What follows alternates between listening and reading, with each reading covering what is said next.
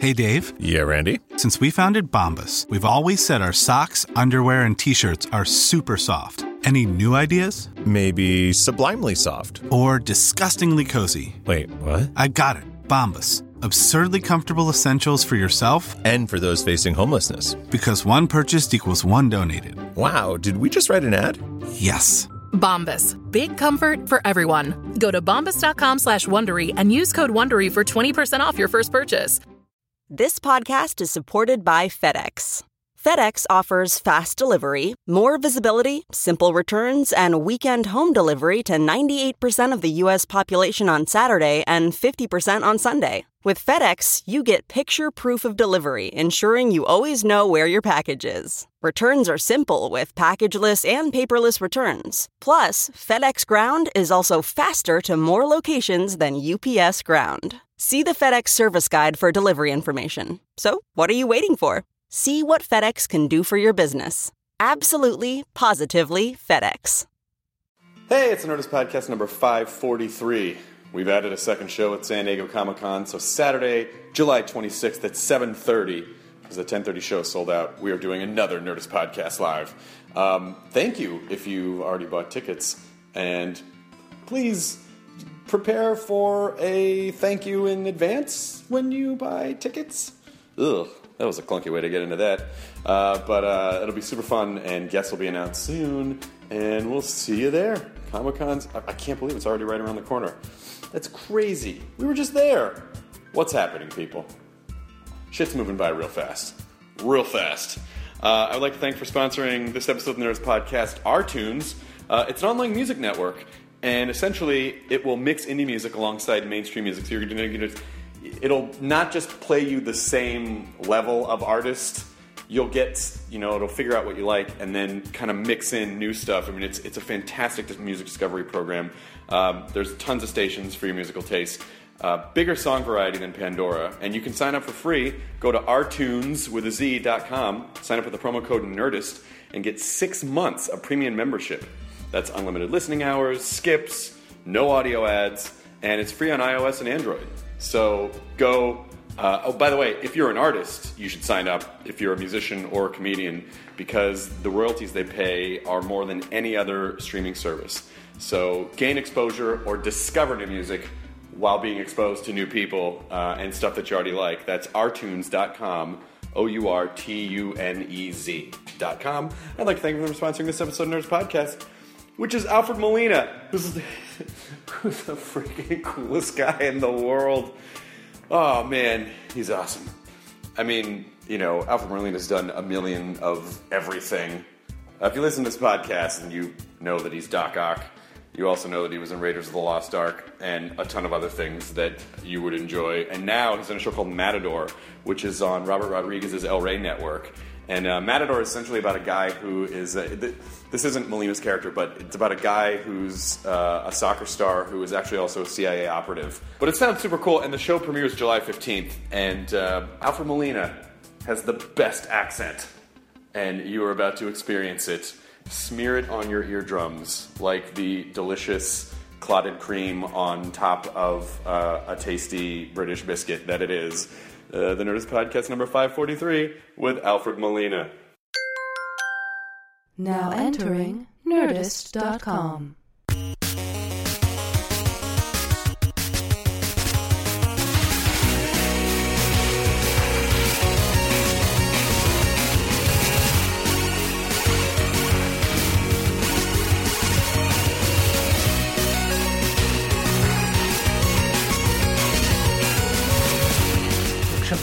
I know there's a little comedy theater downstairs and this comic book shop which we've taken up residence in the back of. Should I wear these? Yeah, if you want. They know you're here, right?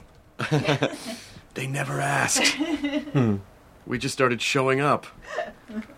All right. And then you got squatting rights and they can't kick you out. We got some squatting rights? Yeah, we're like that nanny. That is the craziest thing.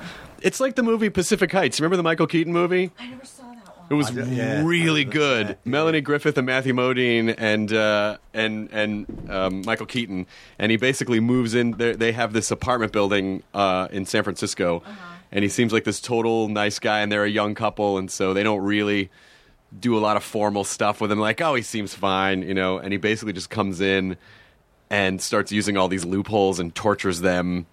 And then, of course, it turns into this really, like, messed up thriller. But it's a really fun movie, and he's really good in it. But we're here to talk about you, Alfred Molina. What's interesting is it took years before I realized that you're actually British. It took years for me to realize that. Yeah, well, I think that happens a lot. It's been a blessing and a curse in a way, because when I first came to live in the States about 20 years ago, I had a few films that had that were known here, but they'd all been movies where I was playing different nationalities, different sort of ethnicities, and I think people made the general assumption that because my name was Molina, that I was maybe Latino or Hispanic, that maybe I was, and also I did a lot of stuff playing Americans, so the assumption was, maybe he's American with Mexican dad or something like that, and I realised after a few years that I was going to these interviews and I would start talking and people would be looking at me slightly wide-eyed. And I thought it was out of, a great deal of respect and adoration, but it wasn't at all. It's complete confusion. Well, I think, you know what it was? I think I know what it was that doomed you to that, which was, it was Raiders of the Lost Ark. Yeah. It was Raiders. That's right. Well, that was the first one I ever did. And I was, I was playing it with a kind of sort of Latin American accent and I think that was the assumption. I was this young kid from somewhere down south, but that's okay. But the blessing has been that when I was at drama school, one of my professors actually described me as ethnically ambivalent. I think that might be a compliment, because you could drift to a lot of different roles. I mean, at the time, I thought, that doesn't sound very positive, but it was. But that's basically what he was implying. That that there was my name, the way I look, the fact that I can speak Spanish and Italian because of my parents. It kind of enables me into an area that has turned out to be very.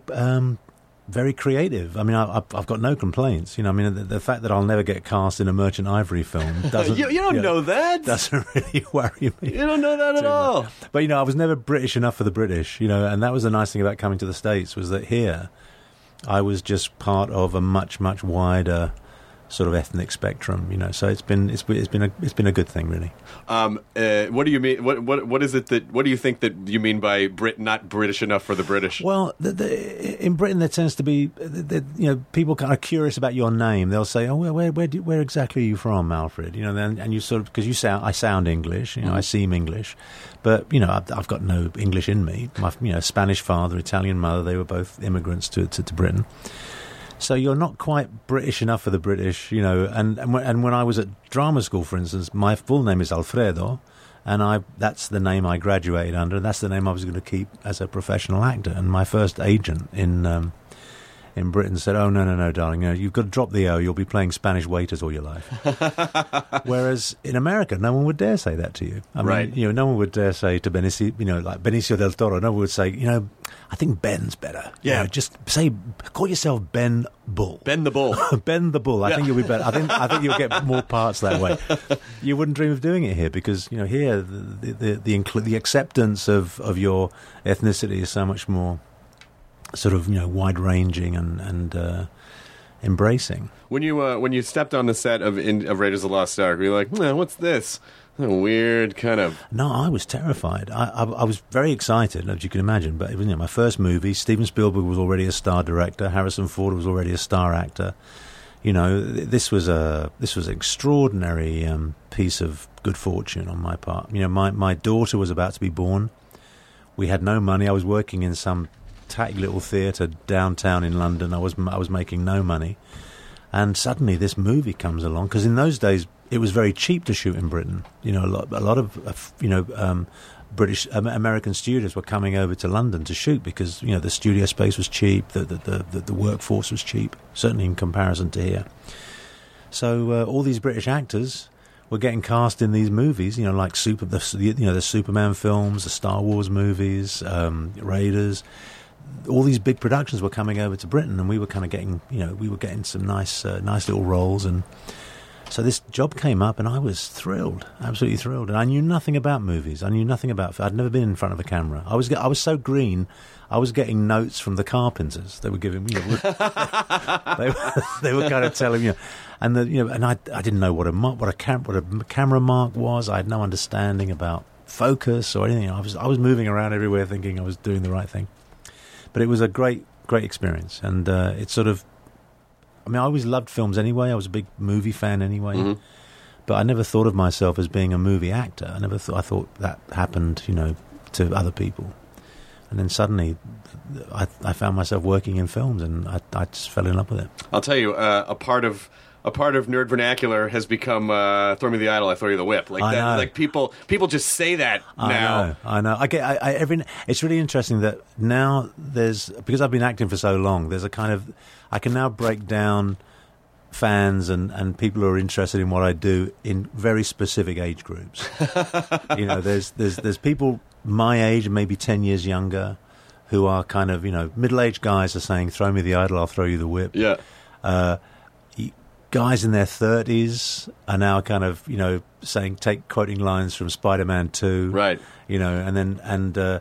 Or even younger, and it's really interesting that, and I love it. I mean, I've never had a problem with that kind of interest or that kind of attention, because I think, I mean this quite genuinely. I think the fans, the audience that will go and see a movie that they love 3, 4, 5 times, and will buy the DVD, and then they'll buy the reissue, and they'll buy the 25th anniversary edition, all that.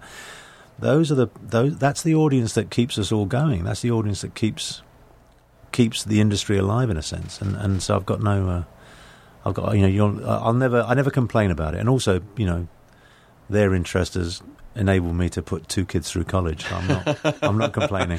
I also, Species was a fantastic movie. I fucking loved that movie. That was such a fun movie. Yeah, it was. Do people still? Yes, I mean, some people do. I mean, that was the first time I went to Comic-Con was with Species. What year was that? Was that 97 or something? Yeah, something like that. And Comic-Con was nowhere near then. It was already a big deal, although I'd never heard of it before that. But it was certainly nowhere near as big as it is now. I mean, in the 90s, the studios would go to Comic-Con kind of almost reluctantly. It was like taking a big chunk out of your working day.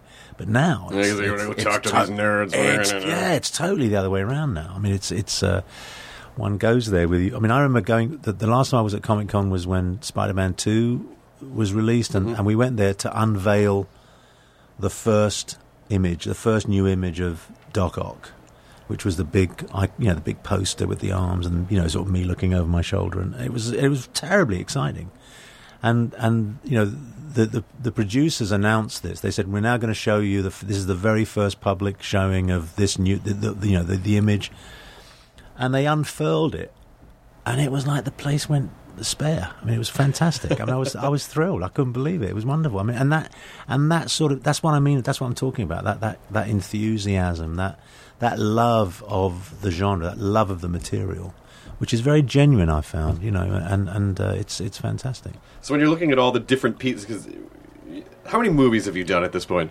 I don't know. Can you even know? I don't know, 70 maybe. 70, right? So when you sort of, I'm always interested to find out like how people define what success is, and I loved hearing you say like I have to put two kids through college. Do you think that it's a certain level of, is it financial freedom, or is it like I get to do all these different things, or is it I'm still working, or I only get to do stuff that I like, or what? How do you define it? Well, I think it's a bit of all of those things. I mean, I can only speak for myself. I mean, every actor, I guess, would give you a different answer. But for me, it was always to keep working, to stay employed and to stay engaged as much as possible. And it doesn't always happen. I mean, we've all done our fair share of stuff that we'd rather not be doing, but you know what? You've got to pay the bills. The internet keeps it alive. You can't run. No, you do something, you go, no one will ever see this. The internet's like, I've got a different plan. And then there it is. Oh, man, why is that on Netflix? Ah, shit, that's on YouTube. That's right. Who would record that? I know. I mean, you do stuff, you kind of go, oh, yeah, no one's going to see this. And then next thing you know, someone's stopping you at some red carpet function with a photograph, with a still from that thing, and right. and a silver Sharpie. Just sign that for me, But it's it's I'm lucky that I don't think I've done anything that I'm really ashamed of in terms of work. I haven't done anything that I would think I would really hate anyone to see this. There's been highs and lows, certainly, but I think staying employed and staying active and staying engaged, and now that I'm getting older, getting to work with younger directors and younger actors, that's really important to me now. How long did it take before you felt totally comfortable, like walking onto a set where you go, no matter what they throw at me, I think I'm going to be okay? I still haven't got there yet, to be perfectly honest with you. I think there's always... I certainly feel more confident now than I did when I was, in my 20s. But there's always a small percentage of you that's kind of thinking, maybe this is where they find me out. It's people are always comforted to hear that people in your position still think that, because everyone always thinks, when you get to a certain level, you're probably just like, but I think if you ever feel like you do have it figured out, you should do something else. Absolutely. I teach a little bit now, and I always tell my students, if ever you have the instinct that you've nailed it, if ever you come to the point where you've come off stage or you come out of a take and you kind of go, nailed it, you're lying to yourself, because you never nail it. That's why we keep doing it. And how do you even define nailing it? I feel like the idea of nailing it can mean a lot of different things. It can either mean I either did what I wanted to do, or that was really good, or the audience liked it. Like, it doesn't... I don't even know, like, nailing it is really a sort of a subjective point of view. Totally, yeah. It's completely subjective and completely unscientific. It's all about whatever your emotional state might be at that moment.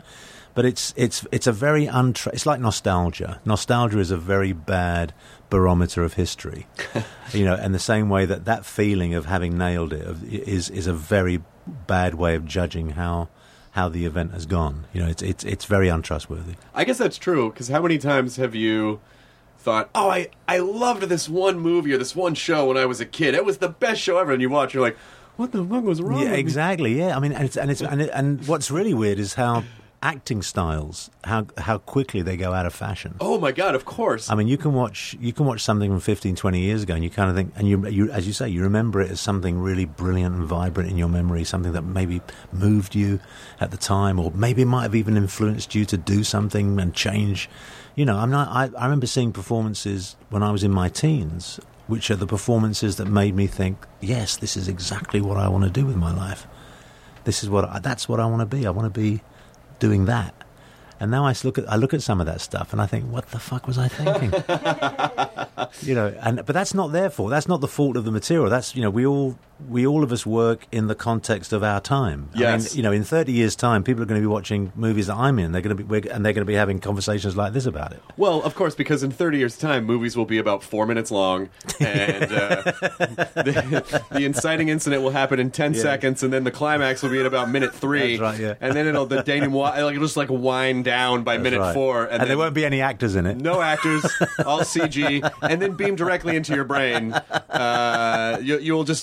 You will have the vague sense that you had a 4-minute experience, and you're kind of meh about it. That's basically just whatever's ever going to happen. I always wonder, like, when the transition happened, like, who, and I know this is trackable online, and someone will share this with me, but at what point in film did they stop becoming glorified theater pieces and people stop talking like this? Yeah. No one in real life talked like that. No one in real life talked like that. So how...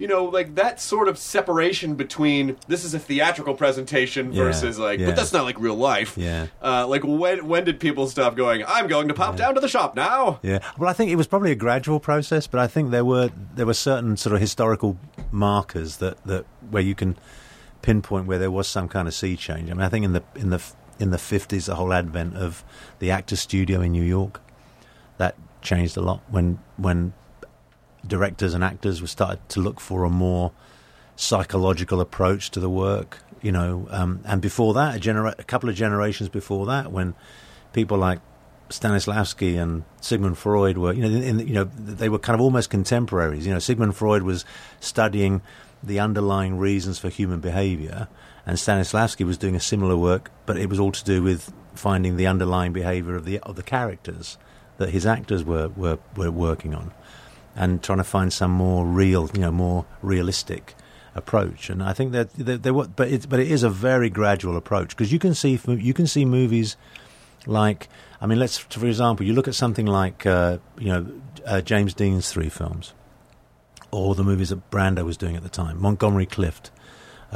Those actors who were in the late 50s, early 60s were finding a really very, very real, very authentic approach to the work, very not theatrical in any way, very kind of simple, very focused. But there were movies being made at the same time where that big theatrical style was still going on. You know, that those films didn't necessarily appeal to, Brando's movie, On the Waterfront, was not a mainstream hit. It was a bit of a cult movie. It took a while before that movie became recognised. I mean, it was a huge critical success, but Mr. and Mrs. America, in the middle of the country, didn't go and see it, because it was too uncomfortable. Jimmy Dean's films weren't huge box office. They became that later. He died young. He became an icon and so on. But it takes time. These things evolve over time. And it's the film enthusiasts, the guys and the men and women who love movies purely for their own sake, who don't have a vested interest necessarily in the business of it or the creative side of it. They just love movies. And it's that audience that, in a sense, becomes the arbiter of what's going to remain relevant and worthwhile. Yeah. And so what did your parents do, by the way? My father was a waiter, and my mother cleaned rooms in a hotel. And did you go were you in drama in grade school or primary school? Yeah, I was in primary school. Yeah, that's right.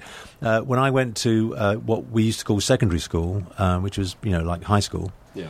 I was very lucky that I had a teacher, an English master, Martin Corbett, who I remained friends with until he passed away.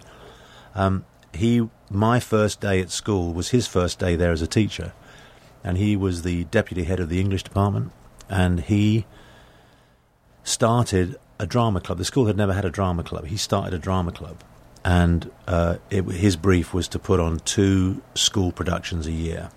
And he had been an actor. He'd had some experience in professional theatre, so he brought all that with him. And for all the geeks like me, I was no good. I wasn't an academic high flyer. I wasn't good at sport. I wasn't popular with the girls in the girls' school next door. The drama club was like this little creative cave where me and all the other geeks went, and why it was so fantastic was because there we could be whoever we wanted to be. And he taught us all about improvisation. We used to do little scenes from plays. We would do acting exercises, it was fantastic. It changed my life. Totally changed my life. And that was really when my mother used to say that I was 9 years old when I said I wanted to be an actor. I'd just seen Spartacus, and I think I came home and said something like, "I'm going to be Kirk Douglas." But I don't think at the age of 9. I'm going to be Kirk Douglas. Why are you talking like that? Like Jim. I am Spartacus. No, you're not. But I don't think at that age I had any real idea of what was involved or what was what it entailed. But when I went to school and I met Martin and he it became. I can pinpoint it down to one moment. I said to him, I confided in him and said, "Sir, I want to be an actor," and he said, "Okay, I'll help you. I'll give you books to read. I'll give you a reading list. I'll tell you what films you should see." He gave me this whole list of things to do, and then he said, "But if you drop the ball once, I'm washing my hands of you." Which at the time scared the bejesus out of me. Of course, but it was like the best thing he could have done. Because he was testing me. He wanted to make sure that I was serious. Sure. And if I was serious, then he was going to be serious, and he was. He was fantastic, and I was lucky that I had him as my English master and mentor till I was 18, till I went to drama school. And how, as you're doing these exercises, I mean, I imagine, because I always think performers are forced to get to know themselves more than other professions, because you spend a lot of time asking what do I think about this and how would I react this way and what does this mean to me? Especially as you're trying to delve into other characters, you're basically just digging around your own experiences and finding analogous ones. Yeah. I think that's. I hadn't thought about that. That could well be true. I mean, I think there is a lot of analysis that goes on, but sometimes it can be dangerous because self-analysis can be a bit misleading. And it can be a bit self-serving if you're not careful. I mean, that's why we have analysts. We don't. That's why we don't have sort of self-analysis classes. People, right. You need an objective eye, and it's very hard. It's the most impossible thing in the world to be objective about yourself. But I think certainly in terms of the way actors will study a character or will analyse a character's motivations, certainly I think actors may have a way in to understand not necessarily their own behaviour, but certainly have perhaps a more clear or perhaps a deeper understanding of human behaviour, maybe. Yeah. And do you think there's anything else with the acting tools that you have that you think, well, if I didn't want to be an actor anymore, I could use these tools and go do this? No. No, it's a totally singular set of skills. You can't apply. It's not like learning about kind of engine mechanics. Right. It's a very singular skill set, and which is part of its charm, but it's also part of it's what makes it kind of limiting in a way. Because I don't know if I should admit this, but I actually can't do anything else. Well, you don't have to. Well, thank goodness I can act because I can't. I can't do anything else. I mean, I've thought about it. I thought, what would happen if I couldn't act anymore? I don't know what I'd do. I really don't. I'd come here and work for you. Would you? What? You would? Well, you can still just do that. I noticed they need an extra pair of hands on one of the counters. I'll tell you what we need right now is the fucking air conditioning went down, and it's the middle of summer, and this room is usually not like this, so I apologize. I'm all right. There's a little bit coming out. It's not that. It's not that much. It's not like this is probably exactly what it was like to shoot Indiana Raiders of the Lost Ark. Oh, that was a lot worse. No. Okay, good. I'm glad to hear that. Are there types of films that you seek, or is it a let's read some stuff and see what pops, or do you go I want to do this kind of thing to stretch in this way? No, I'm very dull really in that way. I kind of like I'll read whatever comes in. I'll read whatever comes along, and also I've never really been in a position where I could have such an array of choices that I could like just sit back and say, well, I think I'll do this one now. I mean, I've kept in work, thank goodness, but it's never been. I've never been inundated with scripts. That doesn't really happen. But I mean, I've been lucky that there's, because thanks to my ethnic ambivalence, I've. Is that the name of your album? Yeah, it's Ethnically Ambivalent, a life in film by Alfred Molina. Sings the hits. If you're blue and you don't know where to go. No, but I think there's been a reasonable array of choices, but it's whatever I like. I got asked recently by a journalist, did I have any? He put it in a very odd way. He said, did I have any regrets that I'd spent so many years playing the bad guy? And I gave him this. I said no. I told him that's when I first said, no. Playing the bad guy has given me a very nice lifestyle, and I've put 2 kids through college. So actually, playing the bad guy has been a wonderful thing. That's a loaded bullshit reporter question. Like, yeah, hey, I know you've achieved some stuff, but let me see if I can poke a hole in that and make you feel bad about something. Yeah. Like, well, it also, I think it also betrays someone who has a distinct lack of research, who just hasn't done of course the work. But anyway, the thing is, it's very easy to think that you've done very similar rock, but that's every actor goes through that. I mean, that's not people like what you do. If they like what you do, then they'll like you to do it again. I don't think Doc Ock was a bad guy in the way that you portrayed him. Interesting. He was a good man. Yeah. Who, the inhibitor chip. Yeah, that's it. He lost his wife. Come on, what's he gonna do? Of course he's gonna fucking ravage that town. You know what? You're absolutely right. He was a saint. He was. Well, he was acting under the direction of some sentient arms. He had a lot of stress. He was very, very stressed. And, quite honestly, Peter Parker was kind of a passive-aggressive dickhead. So it was not your fault. No, not my fault. I washed my hands of all blame. Yes. But that's what I loved about the Marvel comics when I was growing up, which is why I preferred Marvel to DC, was because the DC characters all seem to me, and this is like a 13, 14-year-old's head, they all seem to me to have a kind of like a moral point of view. They all seem to be a little bit too goody-goody. Whereas the Marvel characters, there was something really ambivalent about them. They were all, even the heroes were kind of like reluctantly heroes. They were flawed. They were flawed, and they became heroes almost by accident. The villains kind of had all kinds of issues. I mean, there was something... I mean, not that I was, that sophisticated that I could see all the nuances, but there was something about them, plus the way that it was drawn. I mean, there was something really very, very different and edgy about the Marvel comics, when I was growing up. I loved them. Yeah. What characters did you... Well, I was a big fan of Green Lantern. Yeah. I love Spider-Man. Was Thor Marvel? Mm-hmm. Yeah, he's Marvel. Yeah, I loved him. Yeah, and it was, and I used to save up my pocket money and go and get the new comics. I used to love it. I loved it. Well, and comic book movies have very obviously stated it really evolved since the. If you dig around on YouTube, you can find that 1970s Spider-Man movie. Whereas basically they've just tilted the camera on the side and it's tune in, true believers, and then it's like the shitty webbing and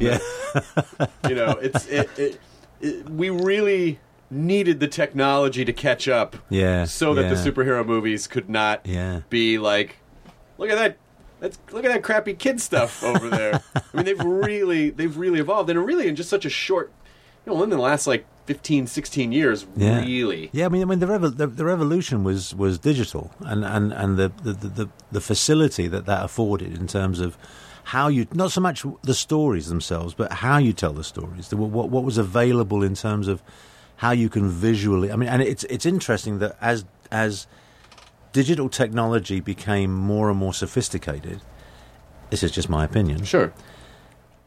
The scripts became less and less sophisticated because there was less need for people to explain themselves. Right. Because you could see it all happening. Yeah. And you could see it happening in such a convincing and exciting and engaging way.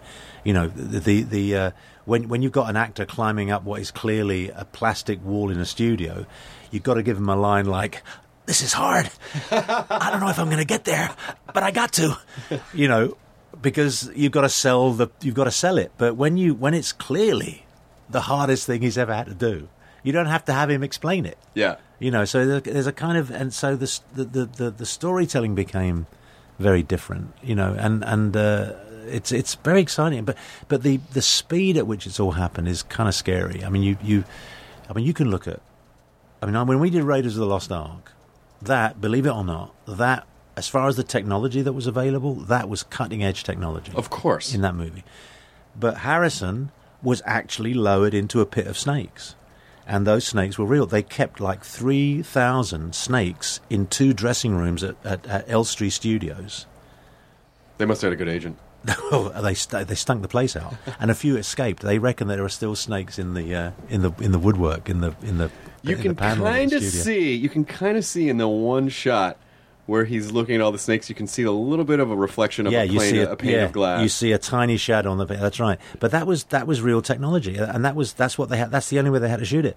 Whereas now you reshoot that scene, you'll have him lowered on a big green screen. Yeah, that's what that'll happen. Yeah, and then everything else will be filled in, and they'll have so much more because Stephen had to rely on the snakes doing what they do. Right. He had no choice. Now he could give them all names and characters and addresses. I mean, he could just. Can you imagine? In fact, I think there's a good argument for remaking some of those iconic movies from that period. That pre-digital period. Yeah, and doing them again with all the technology that's available would be amazing. Well, I think they reissued a bunch of Star Trek original series episodes a few years ago, a handful of years back, where they did this really. They just did a light dusting of some of the effects with some CG. So in like wide shots of the Enterprise, they redid the exterior shots, and then when you're on the bridge, there's just some shit in the background that they just. It wasn't super in the foreground, and they just enhanced. Did it make a difference? It made such a huge difference. Like it to me, I mean, I don't know if maybe like really, really loyalists of the original show are like, don't ever touch that. But I think it contemporized the show in such a way that you didn't quite notice it until you're like, oh wait. But it just worked so well. So yeah, these are these like, you know, these slightly enhanced as opposed to, you know, Mr. Spock is now CG. It was just little pieces here and there. Yeah. But there are some things. I keep saying, stop remaking the good movies. Like, go back and remake, like, Police Academy 4. Like, make a movie that really didn't hit it the first time. Like, those are the ones you remake. You don't go back and remake the hits. Because they already were done. Yeah, that's true. Once that's before. True, I guess. Yeah. But I just think it might be, you know, when you think about some of those wonderful films, if they were being made now, it's just fascinating to wonder how different they would be, or maybe not. Maybe I absolutely, you know, when Ghostbusters came out, that movie changed my life. And in Back to the Future, too. And these were movies that, you know, like really strong comedy films that had a really awesome special effects team at the same time. And I mean, I would watch all the specials, like how did they make the Slimer and how did they make the DeLorean do this? And it, you know, like they were forced to be creative. And I feel like now people, you know, you're just not. When you have the resources, when you have all the resources at your fingertips, you're just not. You maybe some of the creativity. I always think the most creative part is to make the science plausible. You know, you can't. You've got writers inventing some, you know, the name of some magic mineral that is going to sort of, you know, create sort of the ultimate weapon, and you know, you've got to create some kind of plausible science for it. I mean, Spider-Man 2 is a perfect example. You know, they're sort of, you know, they're trying to harnessing all that power into that little ball of tritium or whatever it was called, and just kind of, you know, it's got to work on some kind of level. Yeah. For an audience to buy it, you can't just say this is incredible stuff and it's going to, you know, destroy the world. So there's a lot of thought that goes into that, which may or may not have been there in a previous generation. You know what's funny about Spider-Man 2 is that everyone was so fascinated by this like fusion ball that you were creating, but no one was like, did that guy just fuse some robot arms to his fucking spine? Like, no, that just sailed past everyone. Like, if you had just come out and said, look at these arms, everyone would like, holy shit, how much money do you want? Yeah, you know, but it was like, that was such a secondary thing that it literally fused to your spine, and you were controlling these arms, and but everyone's like, look at that look at that tiny sun. But you know what sold it? What's up for me anyway? What sold it is that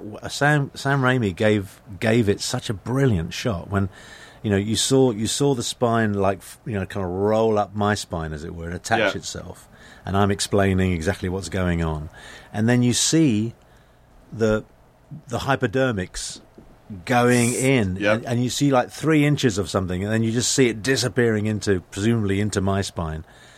That shot, just that single shot, sold it. That's when I watched it with an audience. That's when everyone kind of went, you know. And such a simple shot. I mean, I wasn't even there for that shot. They just did it on, you know, they did it on the special effects guy's back. Oh, that's cool. I wasn't even there, and it was an, you know, just a quick insert. They needed something to just make it pop, you know, and it was just that zing going in, and you sold it. You just perfectly. It was that John Dexter's back? No, I think it was like one of his assistants. I think. Okay. Yeah, and it was just fantastic. But the care, and I mean just the care. I mean that's what blew me away about that movie. I mean, apart from it being, you know, the role of a lifetime. I mean, it just the devotion to this form that this whole army of people gave. You know, it's fantastic, and I was very, very proud to be part of that. What have you learned? Like, what do you pick up? I mean, obviously they're all different things, but when you're working with Spielberg or Sam Raimi or anyone or a new director, you know, how do you kind of find your rhythm with that person, and then what types of things have you learned from some of these people? Well, I think it's you're right. Different directors, have a different way of working. They have a different approach, a different sensibility. But what they all share, what the good ones all share, is a genuine enthusiasm. It's that, and I think that's what you latch onto. You latch onto their enthusiasm because that's what fires yours. It's their energy and their kind of love of what they're doing. And I think the best experiences are always when there's a huge element of enthusiasm involved, and it doesn't have to be. And that can carry you through all kinds of problems and issues and obstacles. It's when directors are there just because there was nothing else to do, or you can spot it a mile off, you can smell it a mile off when the director's not 100% behind what he or she is doing, and it's very disheartening. And what do you do when you're in that situation? You kind of save yourself. You sort of you get in. I do it. I get into a kind of like survival mode. Just try and do the best you can, and But it's very rare. It's happened very rarely. I've been very fortunate. Certainly on the big movies that I've done, it's always been because there's so much work involved. There's so much. An actor gets involved in a film for let's say a big movie.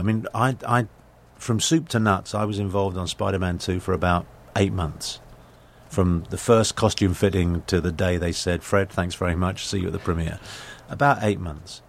But before that 8 months, there was like 3 years of people working on the project, developing, writing, getting the scripts, designing, art production, everything. There's a whole world that goes on.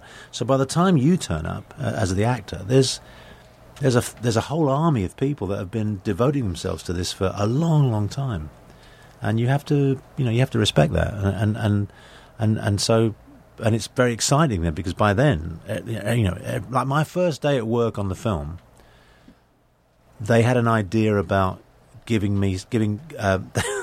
It was not a good idea, but it was very exciting to try it. House painters, when they're painting a ceiling, they have these kind of stilts that they strap onto their feet, and they've got a very wide base, so you can walk on these stilts very easily. You don't need to be like a circus performer or anything. You just walk on these stilts. It's like tying big fat stools to your feet. Well, we had this idea of giving Doc Ock some kind of height when he sort of emerges after the thing is after he's lost the inhibitor chip, and he's in there kind of going, I'll build it again, bigger, better, all that stuff. We had this idea that I'd be on these stilts and I would just stand up to my full height, and then we tried it, of course, and then when I tried to walk on it, there was no way of getting around this sound that kind of went it just we couldn't kill that sound, so it just made the whole thing sound really awful. But that was like a whole day we spent on that, trying to solve that. It was really brilliant, and I was at Sony Studios in the special effects office, just kind of walking around on these things, kind of going, what do you think, fellas? I don't think it's gonna work. I don't think it's working. How do you view the American accent? Because again, your American accent is flawless, and the different regional accents that I've seen you do are also amazing. So how do you? I feel like I understand how to flip into a British accent, but I don't know if I quite understand what our hooks are with the American accent. I think for British actors we have an advantage, which is that certainly my generation, when I was growing up in the late 50s and 60s, a good more than 50% of our TV was American. We saw all the American hit shows, all the Western series. We saw all the cop shows, all the primetime soaps, Peyton Place and all that stuff. We were in a way kind of imbued with Americana, the cars, the music, the accents, at a level where perhaps young American kids probably aren't when it comes to the British accent. I remember we used to play in the street. We used to play cops and robbers and cowboys and Indians, and we'd do it with American accents. We'd be playing and say, "Okay, I'll be the policeman, you be the guy," and we'd say, "Okay, yeah," or I'll be the Lone Ranger, you'll be Tonto, and we'd do it with American accents, And you'd be kind of going, and stealing dialogue that you remembered from the TV shows. So we'd be going, head them off at the pass. They're coming over the hill. You got me, copper. All that, and it was all that stuff and it was just in our heads. It was all around. So I think we kind of grew up with, because I think most British actors I know do very good American accents. I remember. I don't know how old I was, but I was. I was like, one of my earliest memories was just doing a weird British accent to my parents. I'll be the judge of how weird it is. Let's hear it. No. I'm not going to do it now. But I could have been more than like 4 years old, and I don't remember where I got it from. And I think they were like, "Where did you hear that?" And I'm sure it was just like, I mean, when I was, older than 4, but when I grew up, like a lot of the things I loved were like, Monty Python or Doctor Who or The Young Ones or any of these, like I loved British import stuff. So but at that age, I don't know, maybe it was a movie or something, and my parents, like I watched weird things, but I do remember thinking that it was a cool accent. And then in 6th grade, I got to play Oliver Twist in very nice the school play. You see, you're more English than me. I don't know if that's true. My mother is Italian, though. Oh, my mother's Italian. Yes. And you speak the Italian? Sì. Io parlo un po' di italiano. Anch'io? Yeah, sì. Che bene. Sì, grazie. Questa ragazza è, come si dice, laughing? Ha un sorriso. Sorriso? Ha un sorriso. Ha un sorriso. She has a laugh. She has a lovely laugh. All right. Or she's eating chorizo, which is soy. A very well-known Italian delicacy. I brought some with me, just in case. No, well, you can find I know you're a fan. This room has turned into a smokehouse.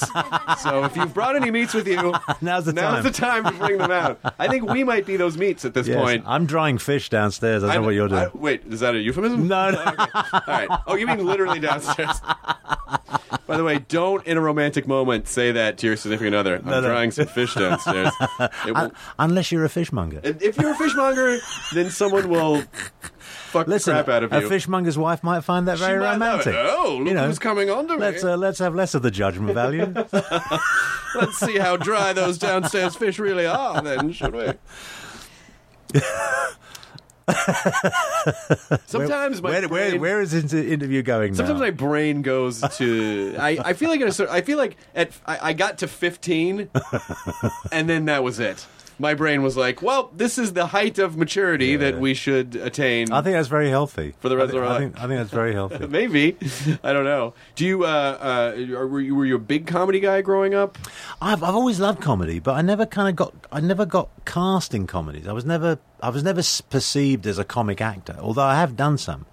But it's when you're large like I am, and you're sort of dark hair and bushy eyebrows and sort of I can have when I frown I can look quite stern. But you walk into a casting office and they kind of the first thing people think of when they see my face isn't nice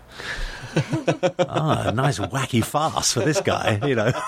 They don't think that.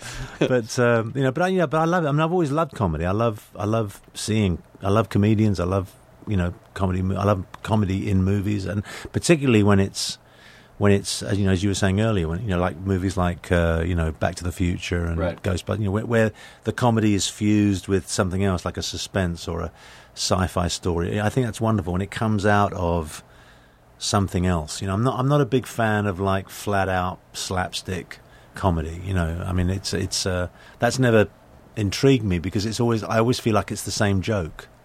It's just the same joke over and over again, Yeah. I mean, I was never a big fan of like the American Pie movies, although I think all the actors in it were very talented. But how many times can you make a joke about somebody wanting to fuck a pie? Right.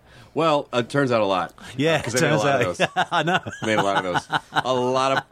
So I think there should have been a disclaimer in this one, in the credits. Many pies were horribly fucked during the filming of this movie. No disclaimer. Yeah. There was a pie wrangler. Yeah, no pies were harmed in the making of this motion picture, except for all the ones that got fucked. Yes, but they enjoyed it. Just trying in defense of the pie. They liked it. The pies. Come on, they came on to me. Seriously. This pie came onto me. I'm just a man. I can't help it. I mean, come on. I have needs. I'm a human being. This pie was begging me to pop its cherry pie. God damn it. Here all week, ladies and gentlemen. Seriously. Try the dried fish downstairs here at Fishmongers Comedy Club. Fishmongers need to laugh too, Alfred Molina. Fishmongers have a shitty life, and they need to laugh too. And who are we to deny them? They smell like fish all the time. They never get out of that. I was talking to a friend of mine once. This is spinning in a weird sort of philosophical way, but nice segue, Chris. thank you very much. just about self-awareness, and sometimes you can get into conversations with people where you go, "Are they crazy, or am I crazy, or how do I know like who?"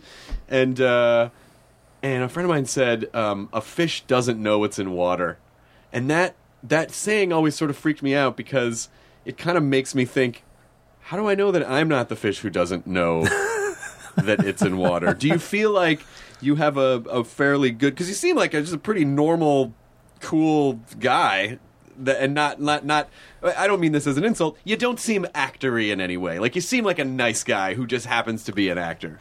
And so, do you have that sort of self-awareness, or how did you develop that? Well, I don't know. I've no idea how to answer that, really, because I've just, no, I don't know. Why are you such a good guy? That's a hard question to answer. No. But what is it that makes you sort of feel like that's work and it's fun? Oh, I see what you mean. Yeah, well, no, that's easy. There's always, I've always believed that there's a huge separation between work and the rest of your life. I do believe that, and I think that's very healthy, and it's something that I've always,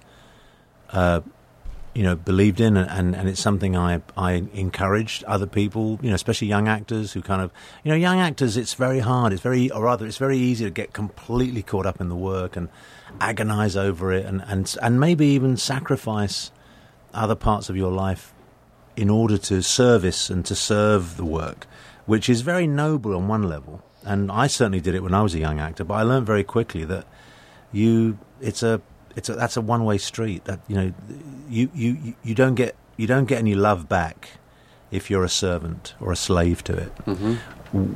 But if you can find a way of balancing the work with, the rest of your life is the rest of your life. Your work is your work, and the work hopefully will facilitate the life. When the work becomes everything, I think that's when, especially this kind of work, where a great deal of it is all about perception and rejection. Yeah, that can't be. I don't see as that being very healthy. But I think there's also an element of learning to find a way to not take yourself too seriously. I mean, I love what I do. Don't get me wrong. I love acting. I love what I do. I love the people I work with. I love the milieu. I love the environment. I'm proud to be a member of the most wonderful tribe I could ever belong to. But we're not brain surgeons, Well, that sounds like a healthy upbringing, though, because what happens in this business is, like you or I think anyway, what happens in this business is that, some people, maybe I'm one of those people. I've been one of those people. It's you attach your self-esteem to external things. If I do this, then that means I am good enough. Or if I achieve this, I am good enough. Or if I get this, or if I do this. And really, I think, what it boils down to is how do you just sit alone and be happy with yourself? How do you just go, this other stuff's great, doesn't define me? But the thing is, you would have trouble doing that whether you were an actor or not. Mm-hmm. I mean, that's a hard human dilemma, to find a place where you can be happy with yourself. I wonder why that is. I don't know. I mean, I think it's maybe it's to do with the complexity of the way we live. Maybe 100 years ago, maybe it was easier. I don't know. But I think that's whether you're an actor struggling with that is, I think, almost neither here nor there. I mean, I know lots of people who aren't actors who are having, who are struggling to find some kind of equilibrium with what they do and who they want to be. Right. But I think it's. I mean, the great. I mean, I had this joke at work. I mean, I always, I'm sure people are sick of me hearing me say it. But I always start the day by saying, "This beats hot mopping." However bad it is, however bad the day is, it beats hot mopping. You don't have to stand out in the summer heat with a bunch of tar. And it's and that's the truth. That's the truth, and that's a privilege, And I don't mean to sound like some kind of saintly, altruistic sort of do-gooder. That's not at all. I'm as egotistical and as vain and as self-aggrandizing as anybody else. But the truth is, this is a great way to live your life. You know, I mean, I'd rather be an out-of-work actor than an employed anything else. You know, and that's it. Just finding what you love. That's really the key, whatever that might be. By the way, the follow-up album to Ethnically Ambiguous is This Sure Beats Hot Mopping. Yeah, that's it. The second. Yeah. It's you with a hot mop and then a thumbs up. The Hot Mop Tour. The Hot Mop Tour. I want to see that T-shirt with a whole list of dates on the back. Alfred Molina's Hot Mop Tour. That someone listening will make that. And it's a list. The list on the back of the T-shirt is all the various public conveniences around the country that the tour is going to go to. The L train. And it's all these different state capitol in Austin, Texas. You know, every place that you had to go to like hot mop a thing. You're on the road. As Jackson Brown's... he's doing 3 nights at Port Authority. Standing room only. We have to stand because I got to hot mop this area, so that I can't have any chairs down. Jesus Christ, people, come on! This is what this is.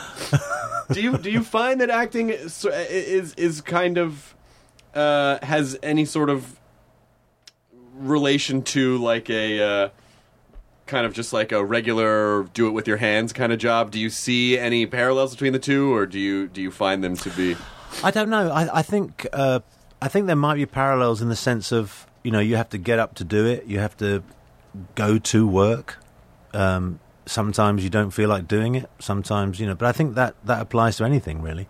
But I don't see. I mean, you know, maybe it's just my lack of imagination. But I don't see any direct correlation between acting and, say, you know, running a business or you know, or you know, I mean, I was going to say almost what you do, but then again, what you do is actually, in a sense, a similar thing, because we're all involved in the business of show. Mm-hmm. You know, so that doesn't really apply. But you know, but I don't know. I think it's all to do with.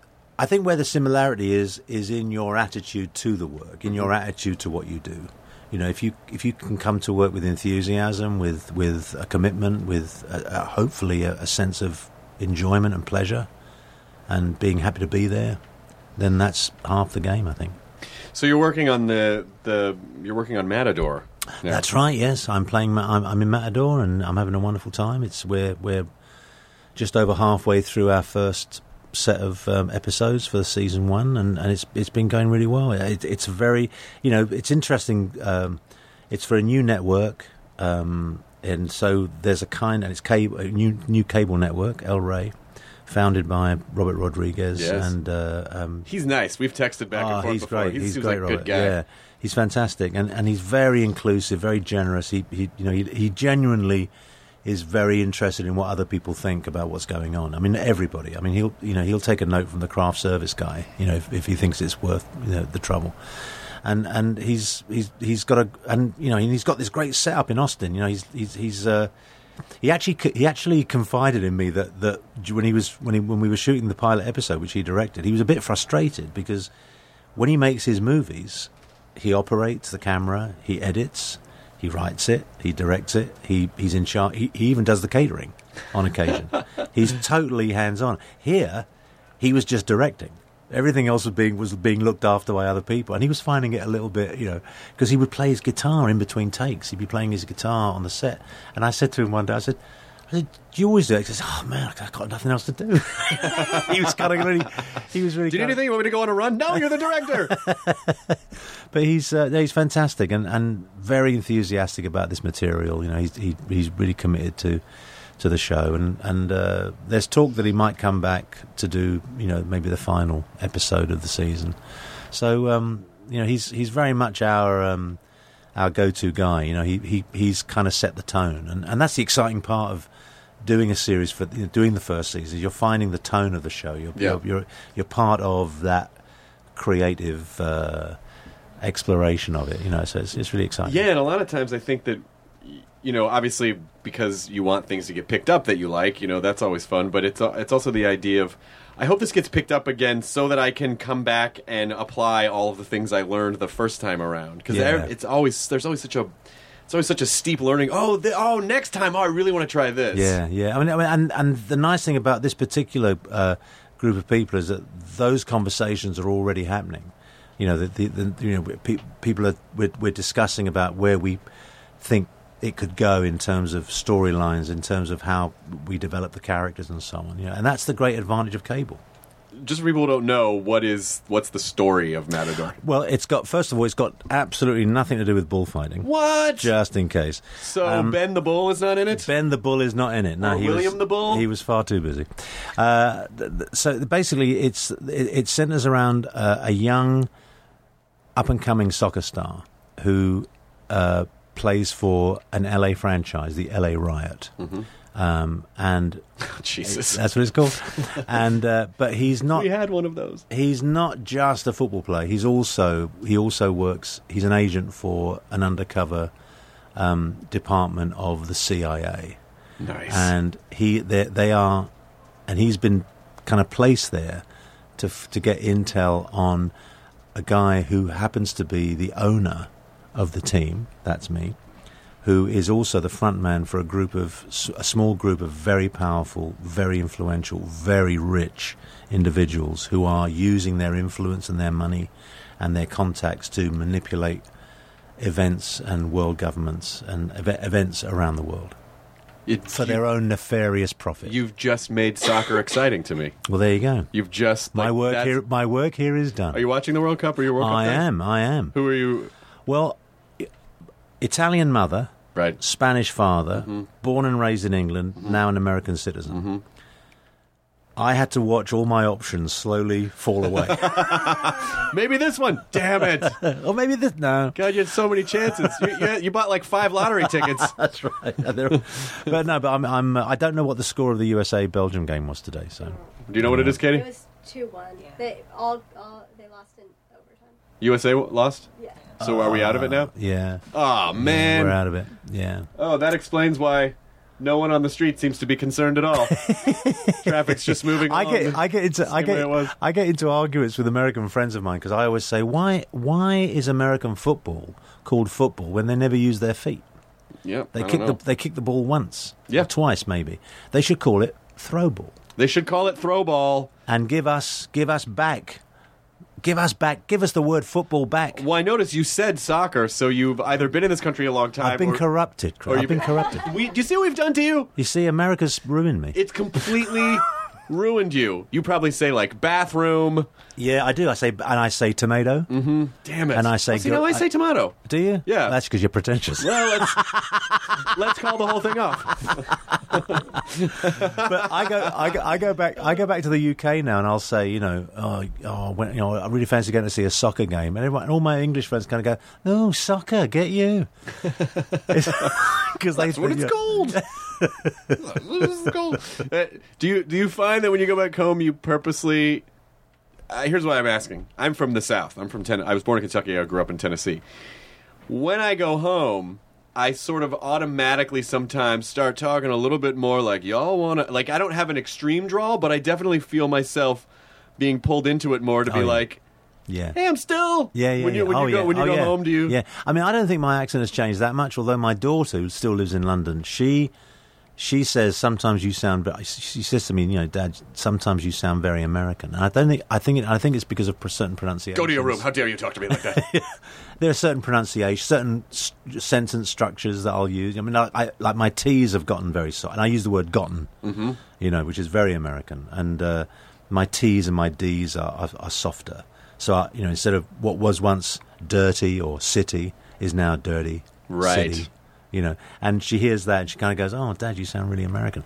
But when I go back to the UK, it's not too obvious, I hope, but there is. I'm conscious. I'm same thing as with you. I'm conscious of just leaning on it just a tad, as if somehow the subtext is I haven't really changed. I'm still the same person. Just don't push too hard. Hey, you bastards! What has happened to you? What's happened to you? They just get reeled like Python. Whoa, my! I forgot what it was like to be British. Was this it? True. I just go really high. But I've noticed that a lot of Brits who live here, a lot of my British friends who live here, we do become, in certain areas, we do become more British than we ever were in Britain. To make up. It's like I find my whole attitude to making tea has now reached the level where it's almost a fetish. Whereas in England, I didn't give a shit. You know, I'll stick the tea bag in the cup and pour the hot water, and that's it. Well, what is it now? Well, What's now the it's like, process? no, warm the pot. You know, the tea must go in before the milk. You know, it's all kind of becomes a big kind of mishegas now. You know, and that's just. But I think subconsciously it's just a way of sort of hanging on to something. Yeah. Not wanting to quite because for the first year that I was living here, I went totally native. I spent a whole year in shorts and flip-flops. Mm-hmm. Didn't wear anything else. Fanny pack? Yeah, almost. Okay, yeah, good. I was at the last vestige of the fanny pack. You know? That could also be construed as German. Well, only with Birkenstocks. Okay, good. Okay, with socks on.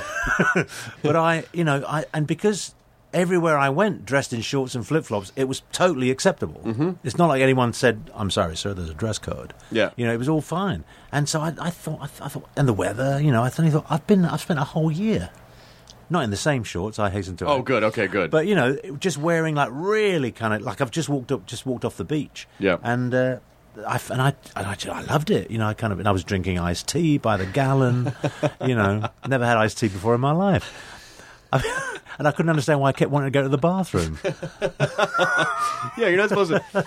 Your tea drinkers don't guzzle their tea. No, I was, and this whole thing of, like, you know, free refills. You can imagine. I was like, I was kept thinking, I love this country. Look at this, you know, some free refills of everything. Or ice? Do they not put ice and stuff automatically? No, we're the Brits. We're very ambiguous about ice. You know, ice is like it's a bit of a cheat. It's like if you put ice in a glass, it means you're not getting the full it's being diluted. Yeah. So we're a bit. I mean, there was a time when I was growing up in London where you go into a pub and you ask for a drink with ice, and they all looked at you as if you just crawled out from under a stone. Get us on the rocks. What? Get the fuck out. You stupid. Get the... They just literally just drag you out. And then 4 soccer hooligans kick the shit out of you. Yeah, that's right. Don't you call it soccer.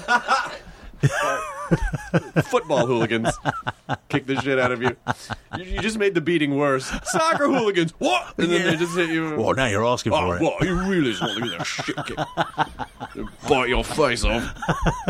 That's fucking fun. I love England. I think I might be going back there in August. I might go do some stand-up shows there. Oh, fantastic. I love it. I really, really, really love it.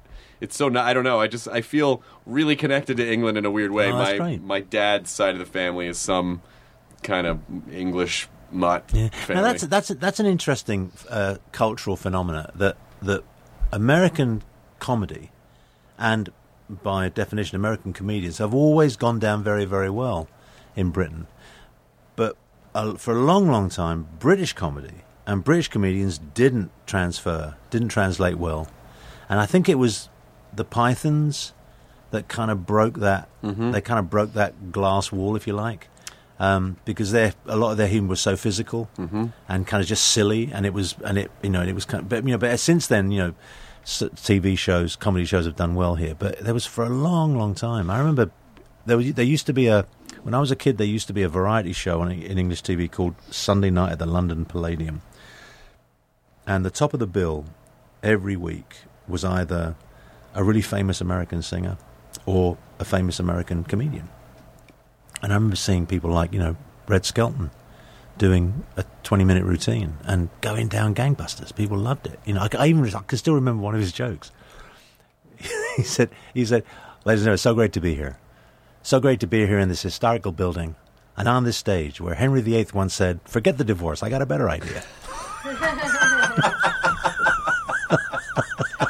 But those guys, like those kind of like vaudeville guys, they were performing for essentially like what was, and I don't mean this in an insulting way, but like the lowest common denominator. So they were doing the most human stuff, and not trying to, you know, as you start going up the ladder of comedy, it's like, how much more academic can I get with my comedy? And I think that even though we speak similar languages, the cultural subtexts of our languages are so different. That it, and also, you know, frames of references and things that I think. Well, so much of British comedy is based on class.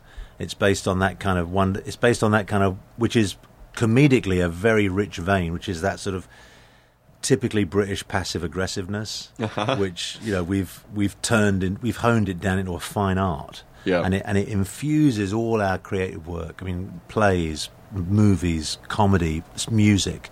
It's all it's all subtly in there, and it's a rich vein of material. But that isn't quite where American humor is. American humor's a lot more specific in terms of you identify the target and you just hit it. And you hit it for all it's worth, and you hit it for as long as it stands up until it collapses. And the joy is that recognition, whereas British humour has this extraordinary way of like beating around the bush, and kind of like going around the houses a little bit before you kind of hit it on the head, and letting the tension build that way. Yeah, it's a different. I mean, they both are just as valid as the other, but there are cultural differences that comedians and comedy writers, exploit mercilessly, which I think is great. But we also get the added benefit of being delighted by British accents, which also adds to the comedy for us as well. I watched In the Thick of It, the Peter Capaldi show, because he's about to take over Doctor Who, which is a show that I love. I didn't know that. Yes, he's becoming the new Doctor. Wow, fantastic! And one of the first things he says in this series is he's talking to somebody. He says something like, "That's going to go over like a marzipan dildo," and it's just the way it's this aggressive Scottish. But if someone here said marzipan dildo, people are like, "What are you talking about?" Like the idea that he's even referencing marzipan, I don't know. It's just so fun. But sometimes we need the accent to to activate the joke. Well, it's true, and also you can get away with so much. I mean, I did a talk show a few years ago, and I knew I was going to be on it, so I think I told you this story the other day. I checked out the show, for a couple of nights before I went on it, just to see what the style was, what the tone was. And there was a rather well-known American actor there, who's kind of plugging his new movie. And he was telling a story about something. It was very funny, and he used the word asshole. Mm-hmm. But when he told the story, the word asshole got bleeped. And I thought, okay, so they're a bit careful about that. I went on 2 nights later, and I think I used the word arsehole, and it didn't get bleeped. Did you say arsehole? Yeah, arsehole. I said it with with your accent. Yeah. That's just one of those cute British colloquialisms. I know. It's like suddenly, arsehole is fine. Asshole. Oh yeah. Well, there's lots of things like to us, you're automatically more charming. Like you get 10 more charming points just because everything just sounds like it should and be. Don't think for a minute that Brits don't exploit that absolutely. You up to the hilt. should. You should, because that's part of the passive aggressiveness. I don't think we get that. I heard a wonderful story about some American actors who were filming in a country house in England, and the lord and lady of the house had cordoned off certain parts of the building where they didn't want the crew and the actors to go in, and 2 of the actors were trying to find somewhere just to lie down because they were exhausted, and they just went into this room that had a cordon around. They thought, no one will know. So they sneaked in, and they fell asleep on these sofas. And after about an hour, they suddenly hear like this kind of coughing, and one of them opens his eyes, and it's the lady of the house who says, "It would be so lovely if you weren't here."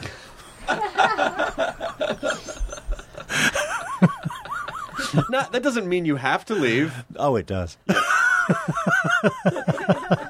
That to me, that's like a perfect example of that kind of that British. And it almost could end with "dear." Yeah, almost. Yeah, it was the use of the word. It would be so lovely.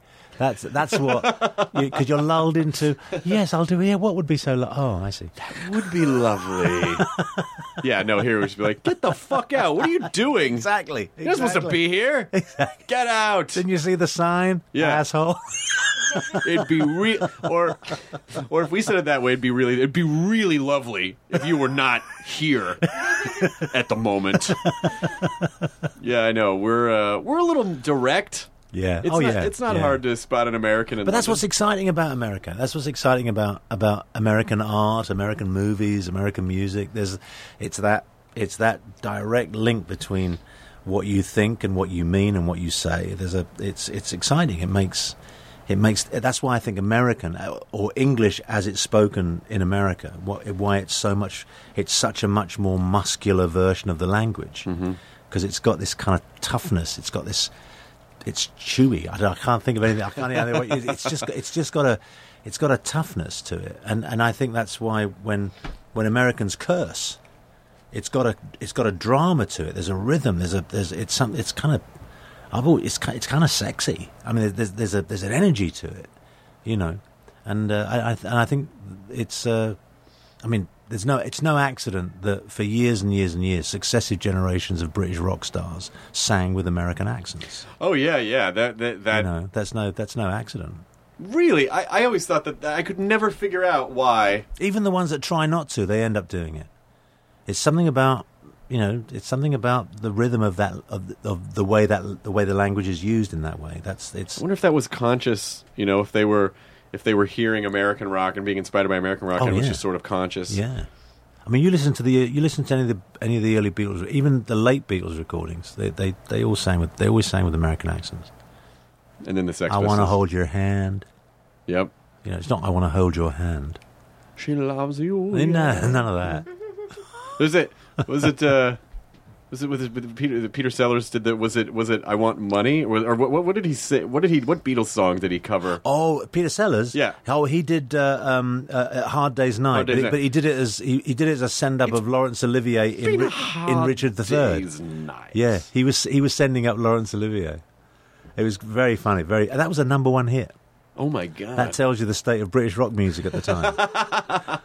But British radio was so a comic actor with a #1 hit single doing an impression of a classical actor playing Richard III, but but reading the lyrics of a Beatles song. That was the state of British rock music. I think he really appreciated it because he seemed like a happy, well-adjusted guy. He seemed really. Peter Sellers? It's so funny that he existed in a time where, you know, he could be completely off his rocker, but no one would really know. Well, because he was some kind of genius. Yeah. You know, I mean, that's something else that we've learned from America, which is that, you know, aberrant behavior, difficult behavior is often forgiven because, you know, the work is so brilliant or so spectacular. Right. You know. Although, you know, when Hugh Grant did that thing and he came over and sat on Jay Leno's couch and was like, I'm so terribly sorry. Yeah, but with that accent, he was instantly forgiven. Yes, of course. And mind you, Jay Leno did him the biggest favour. Oh yeah. Actually, you know, the first thing he said was, "What were you thinking?" Got a huge laugh, totally softened the moment. Right. It's not like, you know, he didn't get the Barbara Walters treatment. Like, you know, so why did you do that, or what do you think? What made you? You know, there's none of that. He sent him up beautifully right from the get-go, and it was fantastic. It was such a. I remember. I mean, and then he just said it was. I think he said something like it was a moment of madness, and you just felt the whole country kind of going, oh, who hasn't been there? I mean, maybe not there exactly. That was pretty extreme, but who hasn't? It was just up the road from here, wasn't it? Yeah, it was. Yeah, I think it was just right around the corner from here. Yeah. They should put.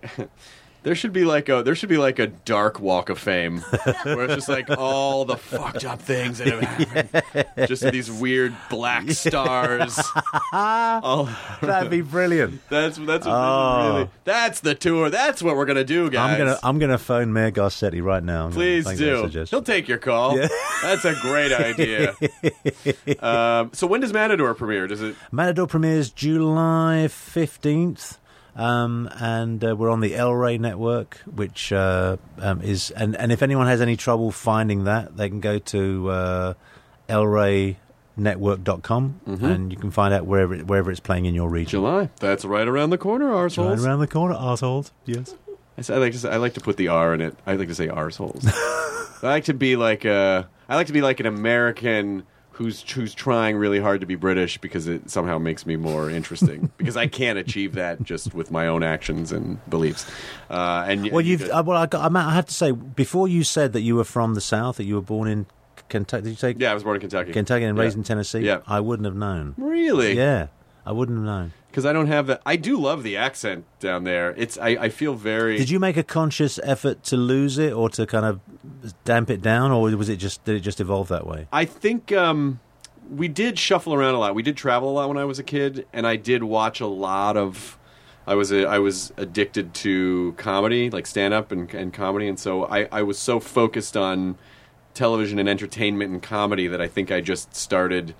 Because sometimes I'll pronounce something and I'll be like, "Where did that come from?" I mean, like that's nowhere, anywhere. But I think it was just from traveling a lot. So I didn't get that drawl that everyone has down there, which is real nice.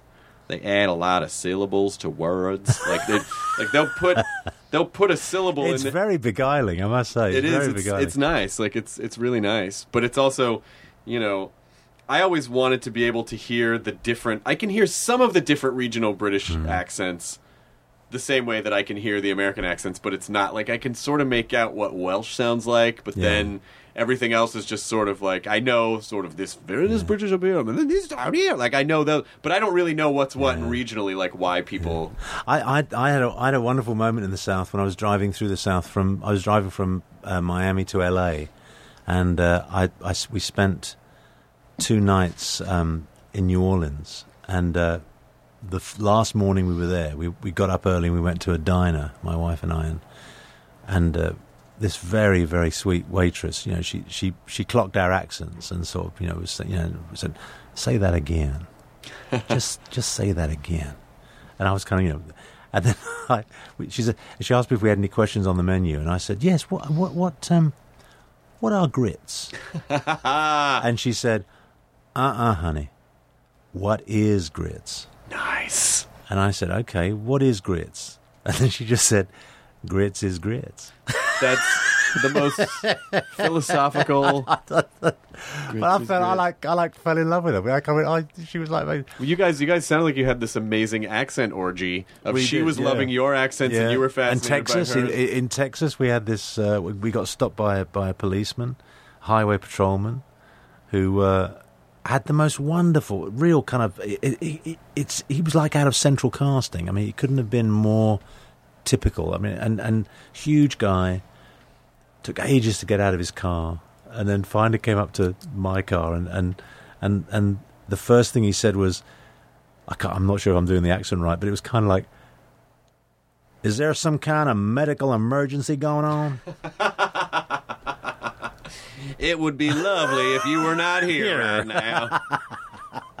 But I loved it. I just it got me thinking about all those regional accents, and it made me think next time I get cast as an American character, I've got to find out specifically where he's from, because the differences are so huge. Yeah. That there's always a danger that you do a kind of generalized accent, which is going to be very frustrating for an audience, I think it only, like if you were just playing a quote Southern guy and you were like, "Hey y'all, what y'all doing?" Like I don't think people would go, he's doing this, but unless you were from that area, I think most people just sort of get. But I've heard different regional differences in the blanket definition of Southern. Mm-hmm. There's you hear things like the Carolina accent, very different from Alabama, Georgia. It's all very, very. There are very not so subtle differences either. Very very clear differences. And there's one accent, I don't know where it's from. It might be one of the Carolinas, which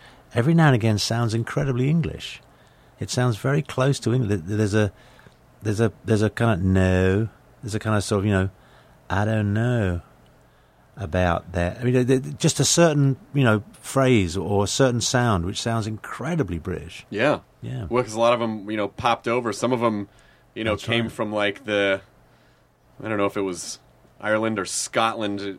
I think maybe Scotland, like the hillbillies were basically like Scottish imports, and they kind of moved to the mountainy areas of the South, like the Appalachians or whatever. And That's right. There are pockets apparently on the eastern seaboard where the accent anthropologically speaking, the accent is as close as you can get now to what would have been spoken in England in the 16th century. Oh my gosh! Because the root of the accent is the way that the first British settlers spoke.